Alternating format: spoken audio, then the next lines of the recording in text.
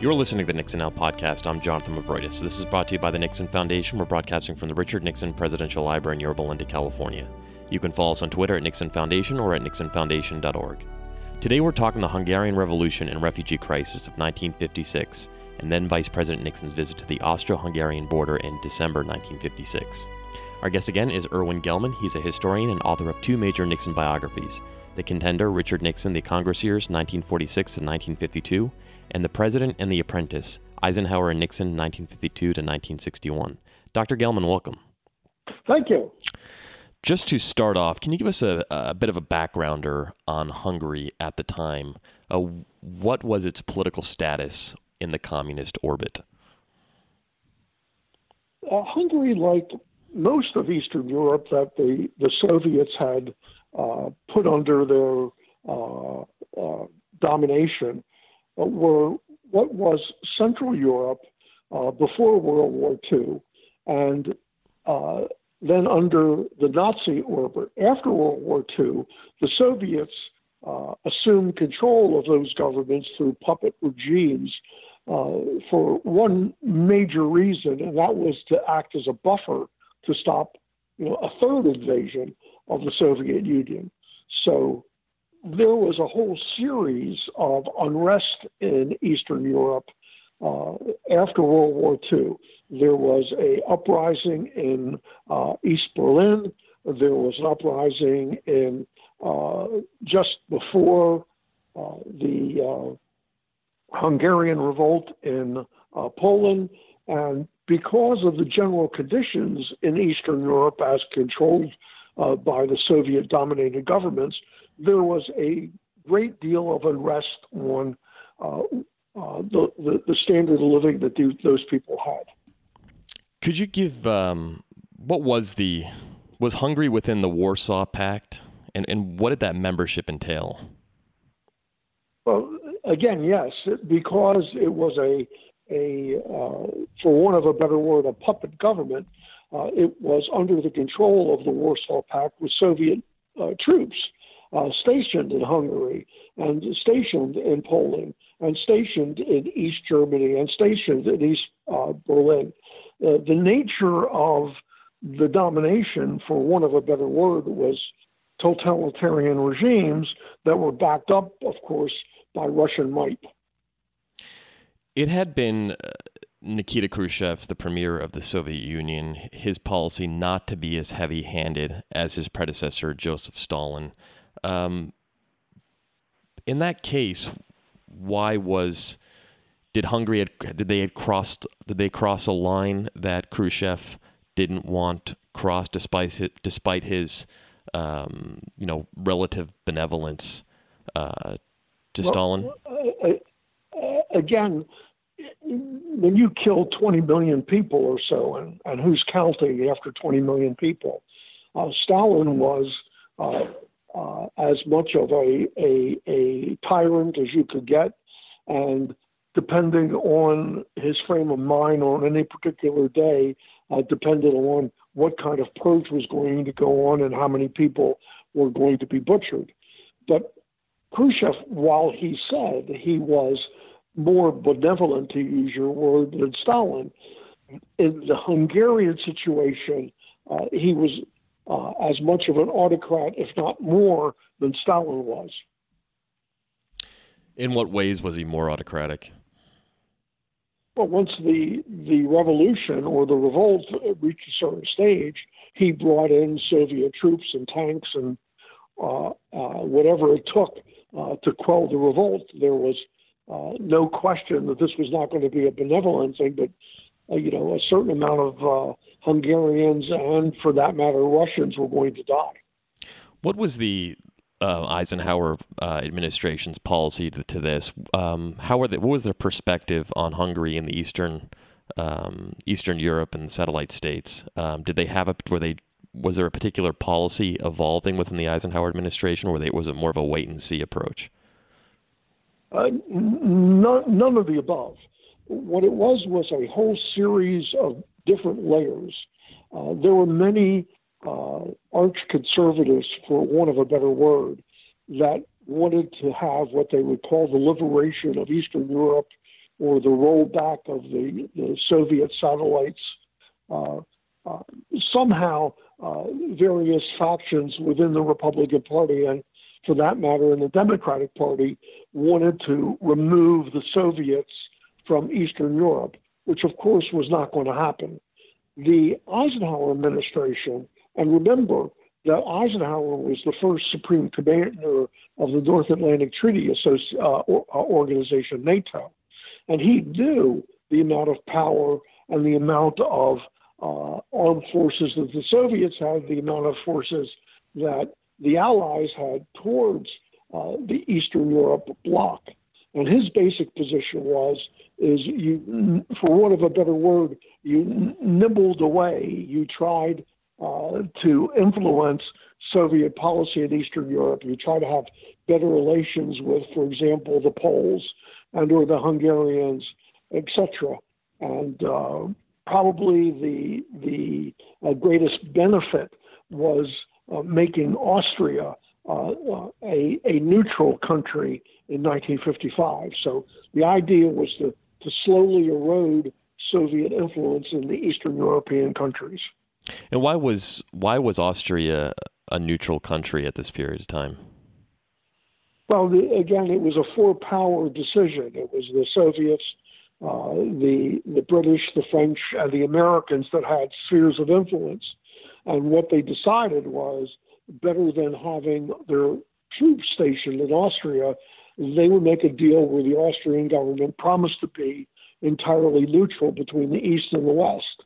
And the idea behind it was that there was no real advantage for either the Soviet bloc or the Allies to maintain troops stationed in Austria. There was no real benefit to either side. So it was a mutually beneficial thing that all troops were removed from the Austrian state. And again, in addition to that, Austria posed no particular military threat. Was there any activity within the Eisenhower administration to support a revolt of freedom fighters, of Hungarian freedom fighters against the Hungarian regime and the roll-in of Soviet tanks? There were a whole series after the fact of speculation that Radio Free Europe or the CIA or somebody was interested in fomenting revolt in Hungary. I think all of those are specious claims in the United States, especially knowing Eisenhower's military background did anything in regard to fomenting a revolt. The idea behind fomenting a revolt would mean, in effect, that the Eisenhower administration would have to deploy troops to Hungary. And that was one thing that President Eisenhower / General Eisenhower had no intention of fighting a third world war over Hungary. What was was there any idea? Could you tell us, our audience, a little bit about the ensuing refugee crisis? Well, the ensuing refugee crisis was quite simply, there was this massive outflow of people who were seeking asylum outside of Hungary. They felt, as many refugees throughout the centuries, that they were being politically repressed, persecuted, and in addition, the standard of living was drab, for want of a better word. The idea was to move out into other countries that would give them a better standard of living. The idea where most of these people, or some of these people, thought that because of their efforts and because of the possibility that the revolt would succeed, that they could move back in a short period of time, which of course never happened. And in the United States, while there has been since the 20s, a legal status to immigration, that status in 1956, because of the deluge of refugees from Hungary to the United States, the Eisenhower administration had to ask Congress for emergency legislation to allow for this flow of Hungarian asylum seekers into the United States, and that created problems with Congress and with anti-immigration congressmen over what they were going to do and how long they were going to do it, and changing the immigration laws, which they fought desperately not to change. Talking about the anti-immigration sentiment, specifically Eisenhower, you write that hiding in plain sight was Ike's desire to change America's immigration laws, specifically the McCarran-Walter Immigration and Nationality Act. What was Correct. that? What was that about, and how did he ultimately try to seek to change it? Well, the McCarran Act tried to limit immigration even more so to a specific, set of immigrants, which frowned upon people from the Soviet Union or Southern Eastern Europe because they were, quote unquote, less desirable. What Eisenhower had was the Refugee Relief Act passed in 1953, which allowed for greater flexibility than the McCarran Act allowed for.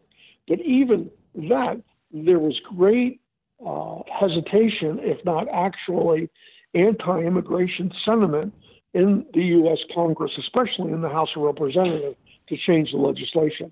Who in Congress opposed it?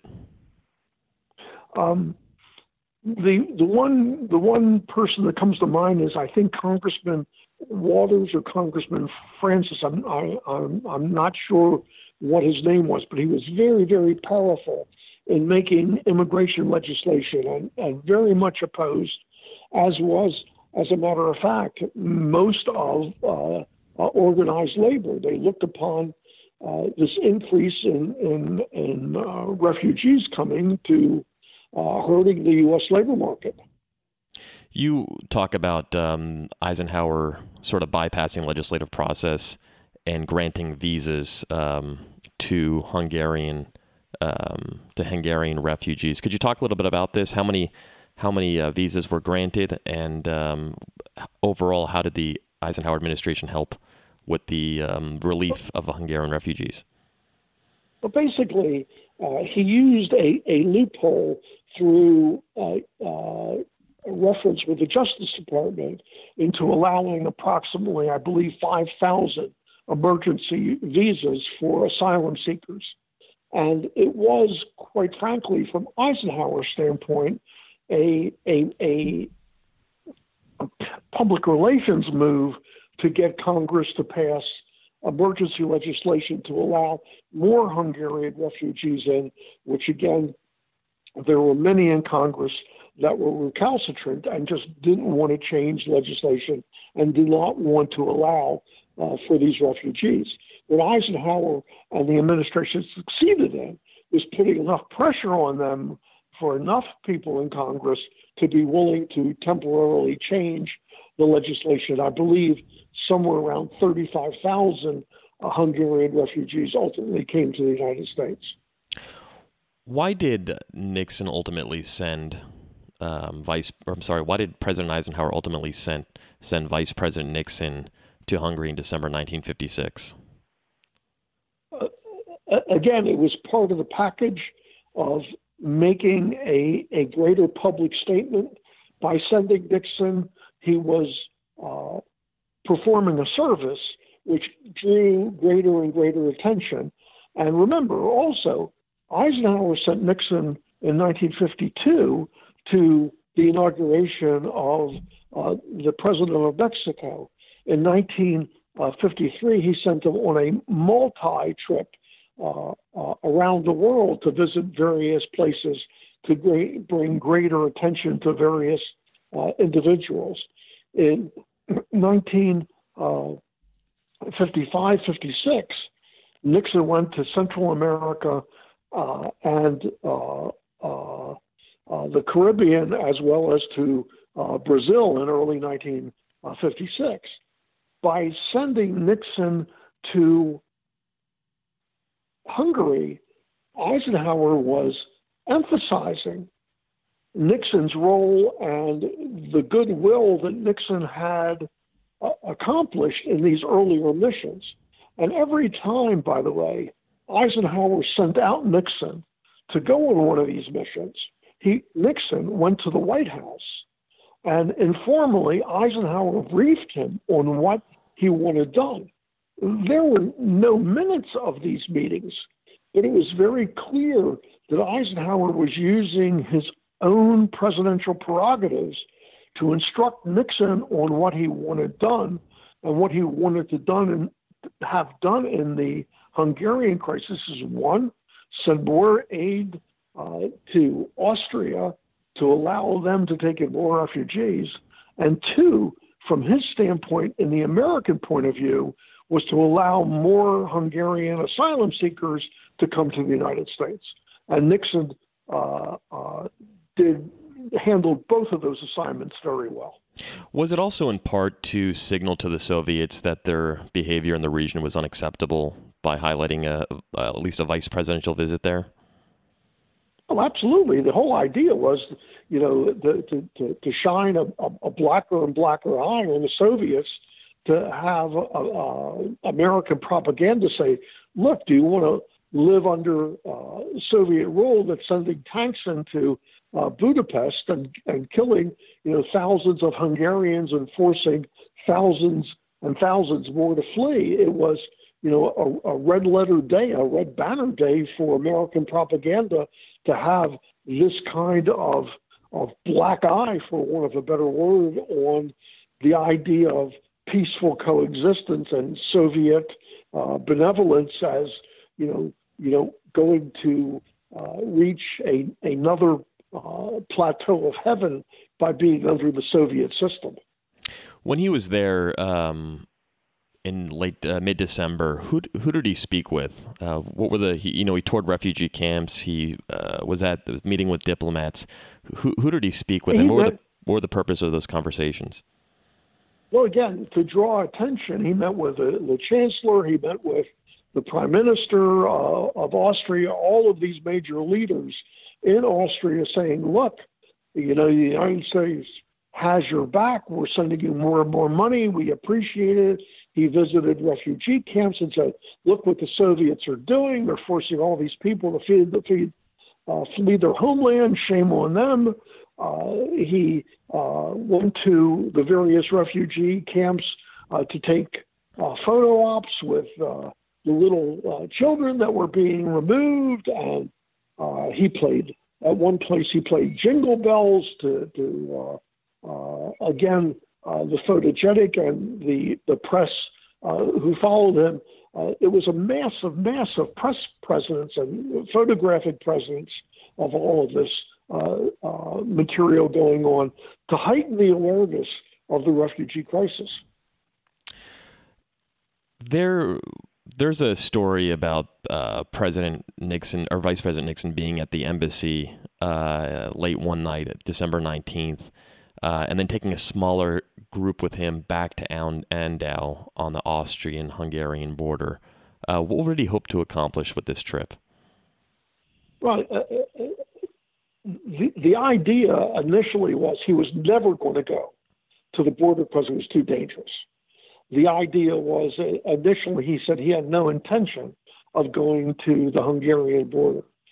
But the idea of Nixon going to the Bridge to Freedom at Andau was such a great opportunity that he was actually escorted by the Hungarian police to the border and aided and abetted in this operation to watch and to even assist some of the Hungarians go from Hungary over the bridge into Austria as a demonstration of how the Soviet system was failing. What recommendations, upon Nixon completes his trip, he comes back to Washington, D.C., what recommendations does he have to Congress when he comes back? And he also gives a national broadcast. He gives a national broadcast as well. What is he, to the American people in general, what does he come back with? Well, again, not only does he come back with, but the first person he sees upon arrival is he goes to the White House, where Eisenhower debriefs him. And again, they discuss what they're going to do. And he gives not only this national broadcast about shame on the Soviets, but also the need for the U.S. Congress to allow more of these refugees in. And when he goes in the national broadcast, it's also a lobbying effort to get Congress moved. And it's no surprise that because of the pressure of the president, the vice president, and the people that are influencing those refugees that are already coming, that Congress passes special legislation to allow more Hungarian refugees into the United States. Nixon also consulted with Herbert Hoover after the trip, who had organized relief for Russia in 1922. What did Hoover tell Nixon?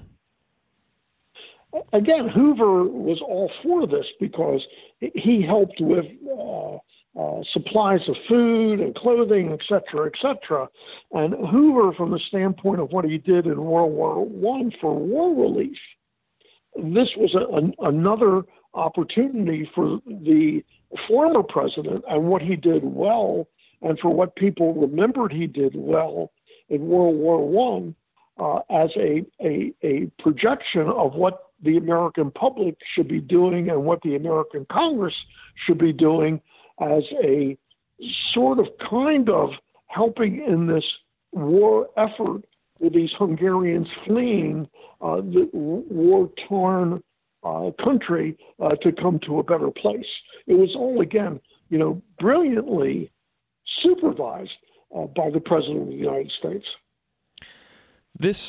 Nixon's whole experience in the Austro-Hungarian border at Andau was memorialized in a portrait by Frederick Denet, appropriately called Nixon at Andau.